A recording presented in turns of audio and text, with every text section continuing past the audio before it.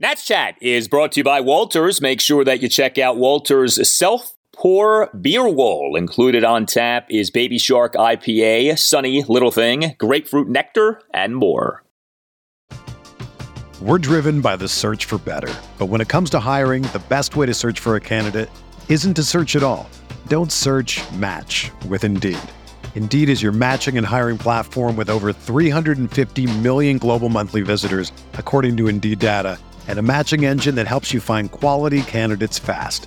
Ditch the busy work. Use Indeed for scheduling, screening, and messaging so you can connect with candidates faster. Leveraging over 140 million qualifications and preferences every day, Indeed's matching engine is constantly learning from your preferences, so the more you use Indeed, the better it gets. Join more than 3.5 million businesses worldwide that use Indeed to hire great talent fast. And listeners of this show will get a $75 sponsored job credit to get your jobs more visibility at Indeed.com/Blue Wire.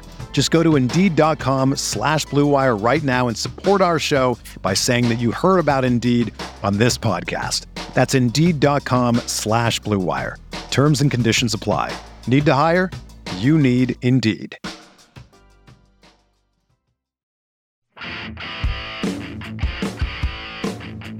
And now the pitch. Full swing and a drive to deep left. Rosario going back, looking up, and it is caught. Goodbye! A home run for Victor Robles.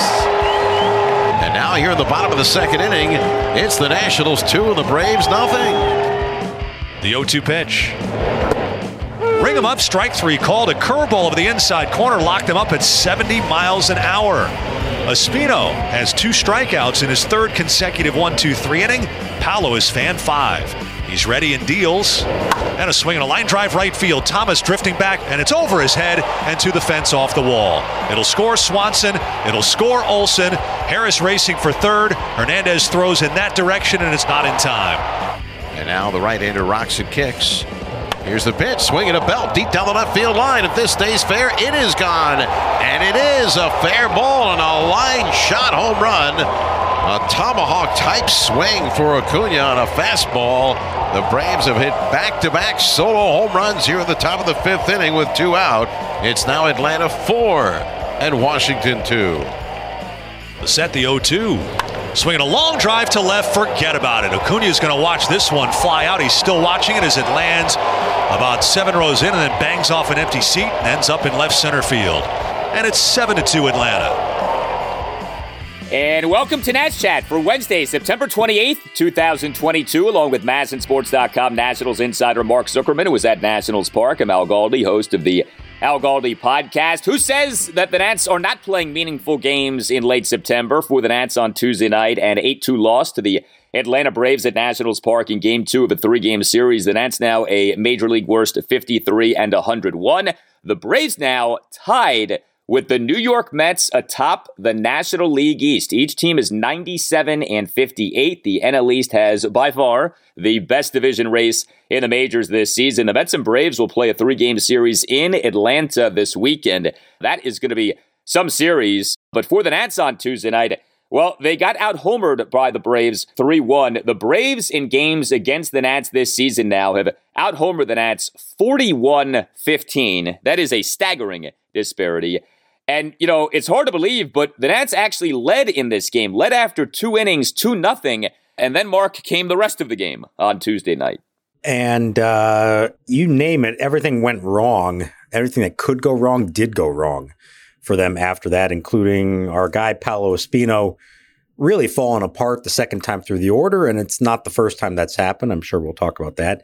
The defense really fell apart in a way that we haven't seen in a while. This has been a very good defensive team here for several weeks now. Pretty much everybody on the infield had a mistake at some point during the latter 2/3 of this game, and that cost them as well. And then a lineup that jumped out to an early lead and had some opportunities to do more, completely shut down after that as well. And so, I mean, the final, 6 innings of this game were completely lopsided in the Braves' favor. And, you know, not that it's that surprising at this point. We've seen how good they are compared to the Nationals. But for a game to flip like that, pretty striking, because you're thinking early on, hey, this might be one the Nats can hang in there and maybe even get Paolo his win finally. And instead there was hardly a thought by the end of the night they'd have a chance to win this game. The Nats have not been getting blown out in games lately. They're not winning that much, but like the sort of the appearance of the losses had improved. These last two games have been blowout losses, 8-0, 8-2, outscored 16-2 over the first two games of this 3-game series. It was a funny thing to me with Paolo Espino because, we've talked about, hey, he doesn't have an official win this season. He comes out on Tuesday night and he's pitching like a madman. He's pitching like, Max Scherzer used to pitch when he was like super focused, right? Paolo comes out on Tuesday night, begins his outing with 3 perfect innings, with 5 strikeouts. They're like, who is this guy just dominating the mighty Braves on this late September evening at Nationals Park? But like we said, then came the rest of the game. So, you have the home run thing, which we've talked about a lot, but I mean, it's still bears worth mentioning here. Out homer 3-1 on Tuesday night. The Nats now this season have a National League worst 131 home runs. The Braves now this season have a National League best 233 home runs. The Braves have 102 more home runs than the Nats have.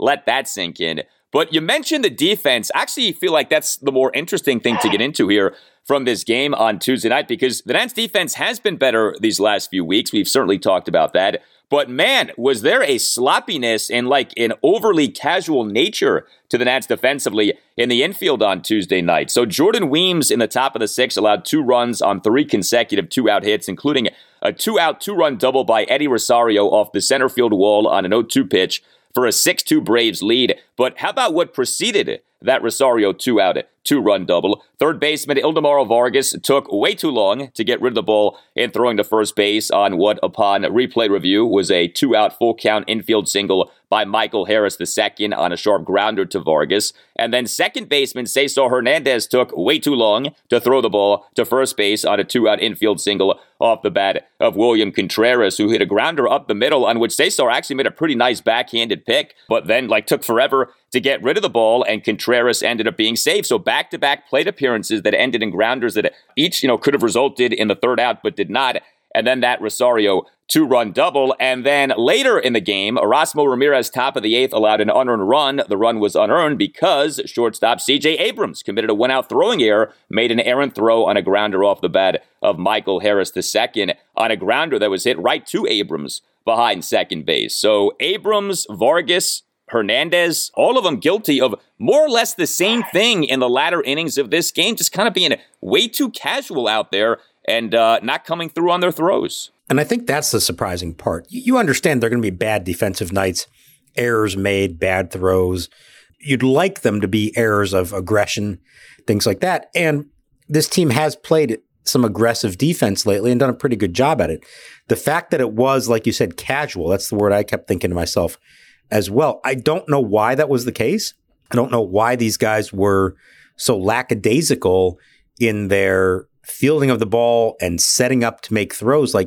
You got to be quicker with that. You've got to have a pace and a tempo to it. And how often do we see that? We used to see it with Luis Garcia a lot at shortstop. It's a routine play, and he takes too much time to set himself up for the throw, and that actually leads to more problems. If you just treat every play like it's going to be a bang-bang play, chances are you're going to get it done and do a much better job of it. And I think for whatever reason, they were treating these like routine plays instead of more bang-bang plays.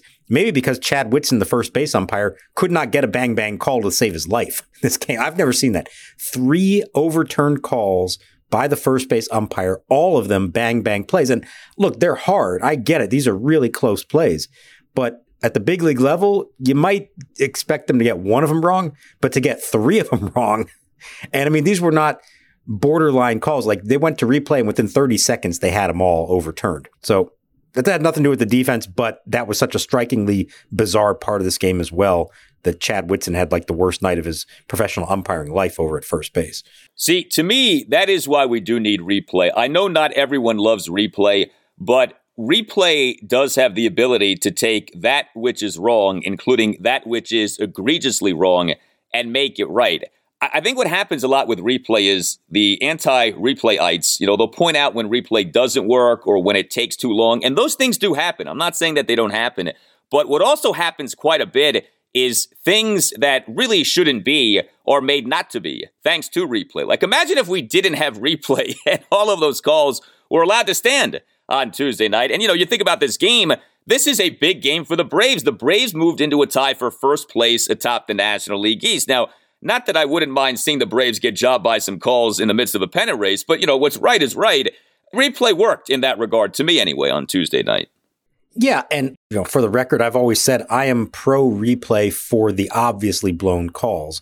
It's the nitpicking, did his foot come off the base for a millisecond? Let's now spend the next 2 minutes trying to dissect it. Those are the ones I'm not a fan of. And I've said if it was me, I would force the team to ask for the challenge immediately. Don't give them time to go watch a replay of it. So if it's something that in real time they think is wrong, go ahead and challenge it. And now you take your chances of getting it right or not. It's the delay of, well, we're going to look at it. Oh, okay, no, don't review it. That kind of stuff is what I'm against. But yeah, in this case, it obviously worked and it was, the right calls were made. And I think that's why the umpires ultimately are in favor of it, because they do want the right calls made. They don't want to have a game in a pennant race decided by their mistake and have that impact who wins the division or not. So I think they support it. But it was pretty bizarre that, this guy missed all three of them on very similar calls at first base. So with the overly casual nature of the Nats infield in this game on Tuesday night, the obvious thing to throw out there is, well, Nats have the worst record in the majors. We're in the dying days of the season. The Nats have checked out on the season. I have not gotten that sense, though, with this team as this season has gone on. I actually feel like, for the most part, guys have continued to play hard. And the Nats have actually played halfway decently lately. The results don't necessarily bear that out. But as we've talked about these games, the Nats aren't getting shellacked like they had been getting shellacked, up until, I guess now you have to say, these last two games. What do you think was behind the casual nature on Tuesday night? If anything was behind it, maybe it was just one of those nights. But what did Davey Martinez have to say? And what do you think was going on here? Yeah, I think they want to just view this as just a weird night that all happened at the same time, because I agree. I think their hallmark here has been that they've played hard. The boys have battled through the last 2 months of a season in which, let's be honest, not every team who was already past the 100 loss mark would still be playing as up-tempo and with as much enthusiasm as these guys have. And to their credit, they've really done it all along. Now, maybe you get to a point finally where you've just had your brains beaten in by the Braves a lot, and it's getting to be a little colder, game's dragging a little bit. You start to feel that a little bit and you get sluggish. Maybe there's something to that. But Vargas is not a guy who generally is casual about things. CJ Abrams is not. I think this just happened to happen like this. I don't think it's a sign of anything in particular. You do hope they come right back on Wednesday and play a much cleaner game. Even if they lose to the Braves, you want them to play a cleaner game, because I do think that has been a big part of the improved play here over the last month. Defense, I think, has been first and foremost at that. I was even looking at this, and at some point I may write about this here, that they're still ranked at the bottom of the league in terms of defensive runs saved, but the gap is actually pretty small. They're catching up to a couple teams in front of them. And since the trade deadline, they're playing like at a 0 defensive run saved as a team, which is pretty good considering where they were. I think they're at like minus 47 for the year, but they've been right around that same number now for almost 2 months. So it has been noticeable how much better the defense has been. So I'd like to believe this is just a one-off and not an indication of them throwing the towel in or anything like that. Yeah, for the longest time this season, there was like a chasm between the Nats and the 29th worst defensive team in the majors, between the Nats and the second worst defensive team in the majors this season. Like, it wasn't just that the Nats were last. The Nats were dead last in defensive runs saved by like miles throughout the year. So that is significant that has taken place. Hey guys, it's Al Galdi for Window Nation. Pennant races in baseball are on, and Window Nation is coming through in the clutch. Think of Window Nation as the 2019 Nats. You right now can get new windows from Window Nation at half price. 2 free windows with every 2 windows that you buy, plus pay nothing with no interest until 2025. Visit windownation.com or call 866-900-8888 Nation, and make sure that you tell Window Nation that Al Galdi sent you. Lower your energy bills and raise the value of your home with new energy-efficient windows from Window Nation. Over 1,500 custom vinyl window options are available. And if you're wondering, well, do I need new windows? Well, if your current windows are sticky or drafty or cracked or hard to open or lock when the windows close, then you need new windows. Get yourself Window Nation windows and take advantage of this great offer. 2 free windows for every 2 windows that you buy, plus pay nothing with no interest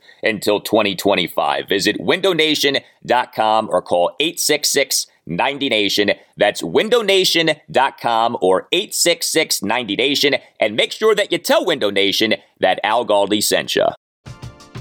We're driven by the search for better. But when it comes to hiring, the best way to search for a candidate isn't to search at all. Don't search, match with Indeed.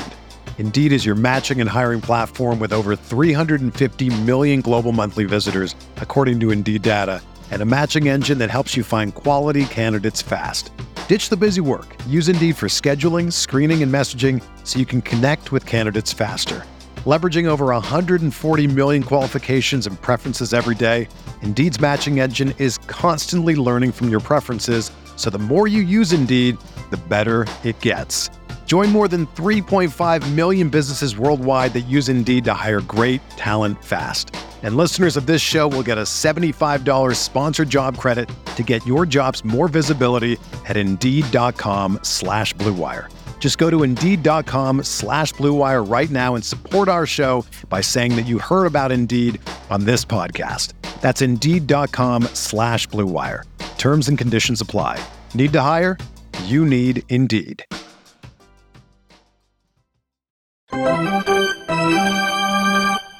The 2-2. Swinging a tapper off the end of the bat. Espino has it hit off his glove, deflects toward the first base bag. It's picked up by Hernandez, and they won't have a play. Oh my, that's a tough break. So with Paolo Espino on Tuesday night, 4 runs in 5 innings. Like I said, got off to a great start, began the outing with 3 perfect innings with 5 strikeouts, but then allowed 2 runs in the top of the 4th and 2 runs in the top of the 5th. He ultimately, for the game, gave up 5 hits, 2 home runs, a triple, and 2 singles. He did have 5 strikeouts versus no walks. He threw 72 pitches, 47 strikes versus 25 balls. Paolo, in a Braves 2-run 4th, gave up a 2-out 2-run triple to Michael Harris II over Lane Thomas in right field on a 1-2 pitch to tie the game at 2. Paolo, in a Braves 2-run 5th, gave up back-to-back 2-out solo homers to Orlando Arcia and Ronald Acuna Jr. for a 4-2 Braves lead. You put out the stat, which really is something. Paolo Espino this season, first time through the order, actually pretty good.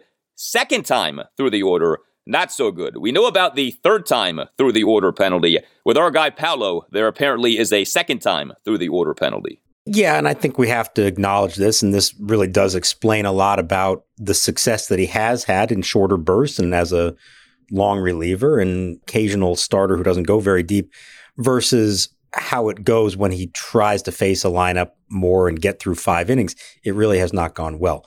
Including this game, first time through the lineup, opponents are hitting only 226 off him with a 665 OPS. That's really good, okay?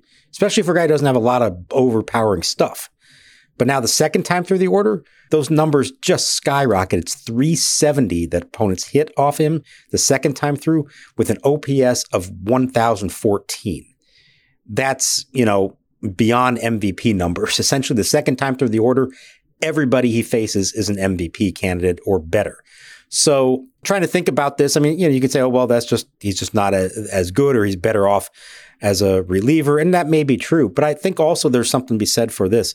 He's a guy who he's got to use all his pitches to get hitters out. He's not going to say, okay, first time through the order, I'm going to focus on my fastball, mixing in the occasional curveball, and then save something for the next time around. He's kind of got to use it all to get guys out. And he's successful using it all. Then you get to the second time through the order, and now they've seen everything he has. And now he's got to try to throw it again and fool them again. And he pointed out that he felt like some of their hitters were maybe ready or looking for certain pitches and certain counts. It didn't mean they were stealing signs or anything like that. He just meant they know the patterns now. They know, okay, he's got a fastball, he's got a curveball, he's got a slider. Okay, when he gets into this count, last time he went with this pitch. So I'm going to look for that again. And so maybe he's a little too predictable. Maybe he just doesn't have the arsenal to be able to get hitters out a second time. So I think it's something they have to consider. I understand right now they're kind of stuck with him. And you could say the same about Corey Abbott, who pitched the other night. Kind of same boat. They can be good in short bursts.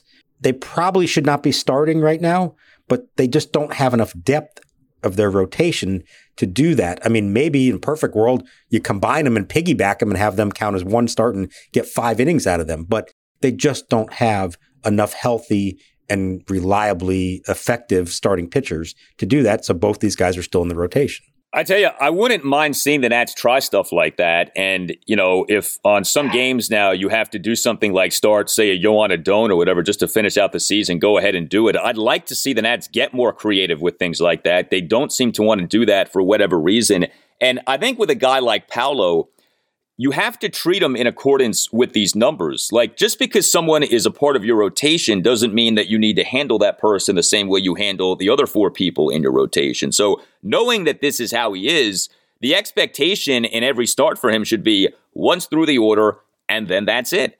Okay? And I know that, you don't want a starter to only be going 3 or 4 innings, but if that's what it has to be, then that's what it has to be. I think what has gotten them in trouble with Paolo as a starter is, he'll start a game, he'll do reasonably well, and then they leave him in there because they want him to continue to do well, and then he ultimately ends up not doing well. There have been very few Paolo Espino starts this year in which he has ultimately done well. He's had a few, but by and large, these outings all kind of go the same. 5 innings, 4 runs, 5 1/3 innings, 3 runs. Like, it's been kind of like that with him because of what you just outlined. And I think with a guy like this, it can't be cookie cutter with pitchers. And so with a guy like this, it's pretty clear what he is and what he isn't. This is his age 35 season. He's not changing. Okay, this is what he is. So just kind of accept it and go with that. There's a phrase, I think Bill James may have said it. If he didn't, somebody else did. But it's kind of like, don't harp on what someone isn't. Focus on what someone is. And so if you know what someone is, then ride that and maximize that. And so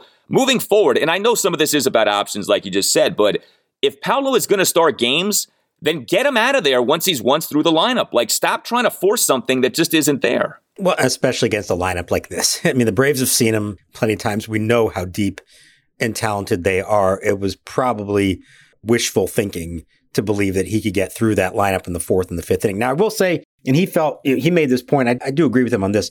There's a play he could have made in the 4th inning. We talk about bad defense. There's a little nubber with 2 outs and a runner on to his left. And he tries to make the play. Can't pull it off.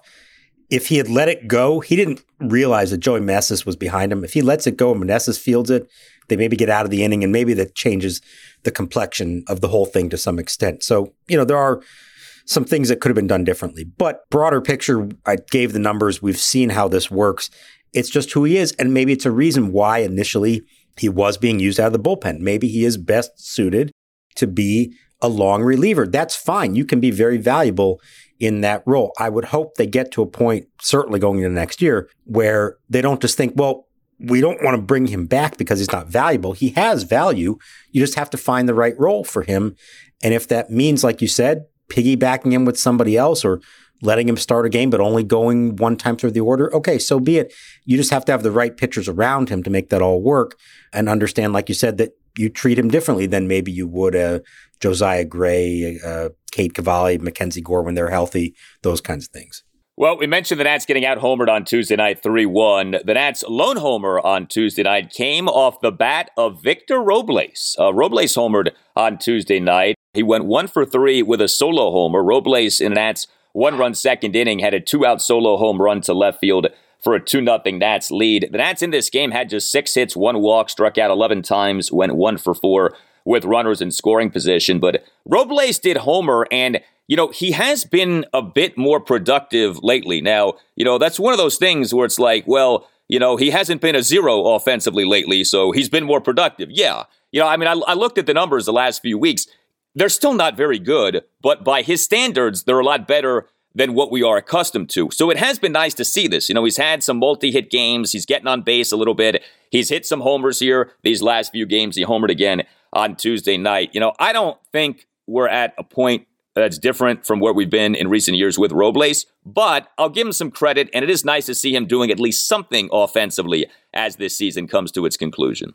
Yeah, and as we've said all along, they don't need him to be an elite offensive player. I mean, you'd love for it to happen, but it's just not at this point. If he could just do enough at the plate, give you some quality at bats, he gets down some good bunts, provide you something at the bottom of the lineup, that can be enough because his defense has actually become, I would say, elite again. And this has gone unnoticed a little bit as well. He's got 1.7 WAR on the season, according to Baseball Reference. And he's doing that because of his defense, which is 1.5 of the WAR.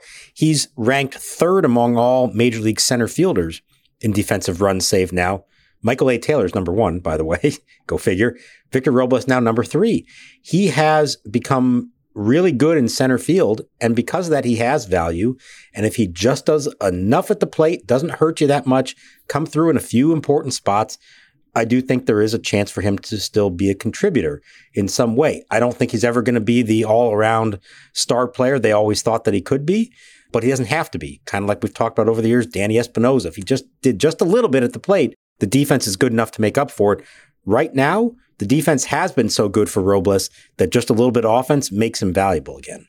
Robles for the month of September has an on-base percentage of .280. I mean, that's not good at all. He's slugging .435. That's really not that good, but by his standards, that is a lot better than where he had been at. I mean, for comparison's sake, Robles for the month of August slugged .209. So that he's, showed some pop here in September has been nice. And, when we talk about next season for the Nats, and so much of this hinges, of course, on the ownership situation, but if the Nats don't get sold, or if the Nats get sold to new ownership that doesn't go bonkers in free agency, there's only going to be so much turnover of the roster that you can engage in this offseason. So there are going to be people back who you maybe aren't in love with, or who you maybe don't view as like slam dunk long-term pieces. And so if Robles shows something down the stretch here, he is still under team control.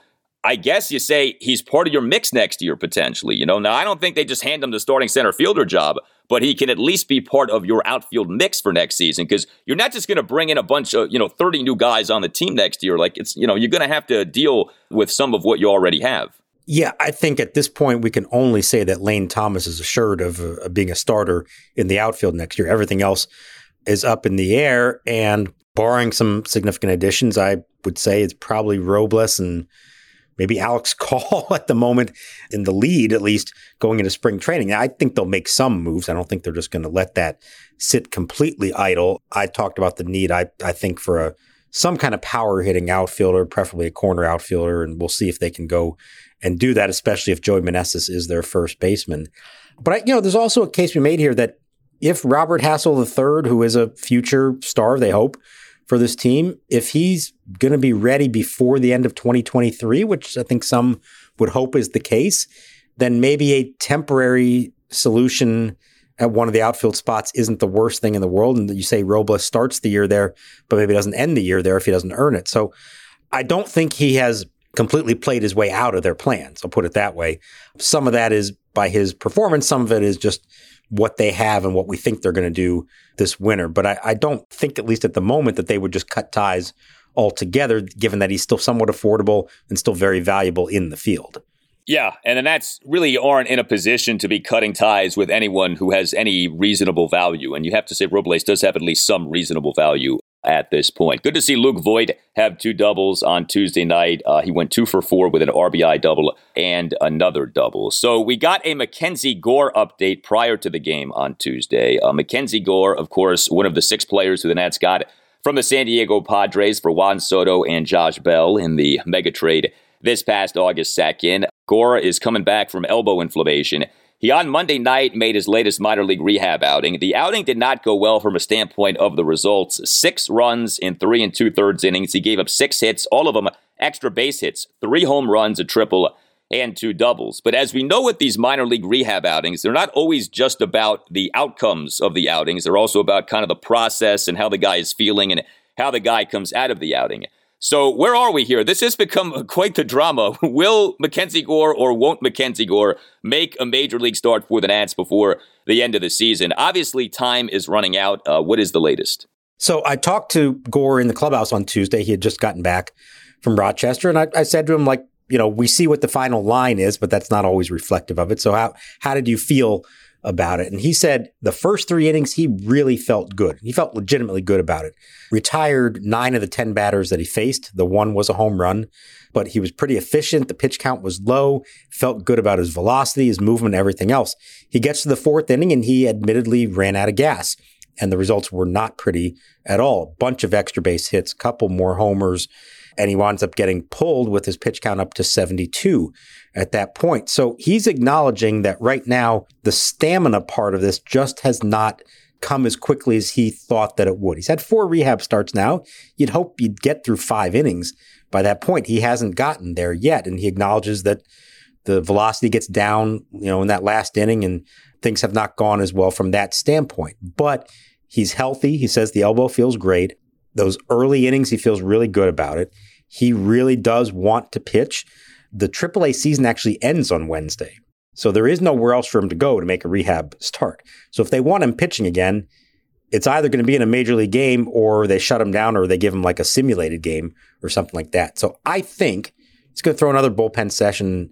We'll see. I still feel like they're going to give him a start maybe on Saturday in the doubleheader against the Phillies. And if they go into it and say, hey, you're just going 3 innings, that's fine. They'll treat it like a sort of modified rehab start, have somebody else ready, take over for him after that point, and just kind of pull him no matter how it's going. So I think they would all feel like there's value in doing that. I don't think he just wants to shut it down now.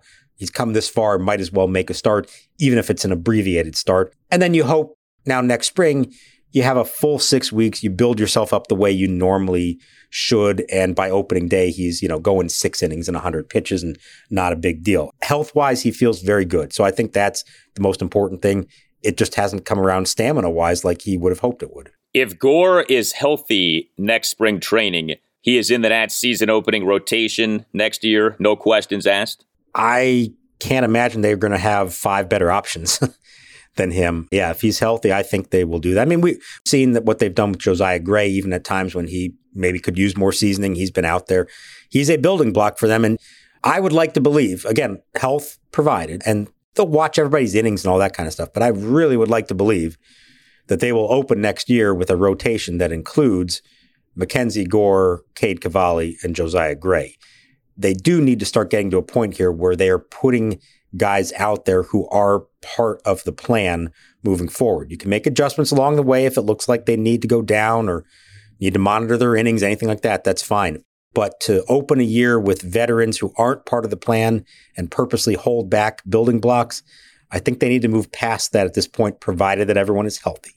Patrick Corbin, Anibal Sanchez, and then we'll see if we get to Gore and Gray and Cavalli. Now, it's interesting with Gore. I mean, you could argue out of him, Cavalli, and Gray, Gore is the guy with the greatest pedigree or the highest expectations. But Mackenzie Gore was the number 3 pick in the 2017 draft. I mean, he was drafted to be an ace, and obviously it would be great if he ends up becoming that for the Nats. You tell us what you think. Hit us up on Twitter at @Nats_chat. You can email the podcast, natschatpodcast@gmail.com, including if you would like to sponsor the Nats Chat Podcast. Email Tim Shover's natschatpodcast@gmail.com. You can find us on Instagram too, @NatsChatPodcast. You can get yourself or someone who you know a Nats Chat Podcast t-shirt by going to natschatpodcast.square.site. Don't forget the first ever Nats Chat Podcast Party, Friday night, October 14th at 7 at Walters, right across the street from Nationals Park. All Nationals radio highlights on Nats Chat are courtesy of 106.7 The Fan. For Mark Zuckerman, I'm Al Galdi, and we'll talk to you next time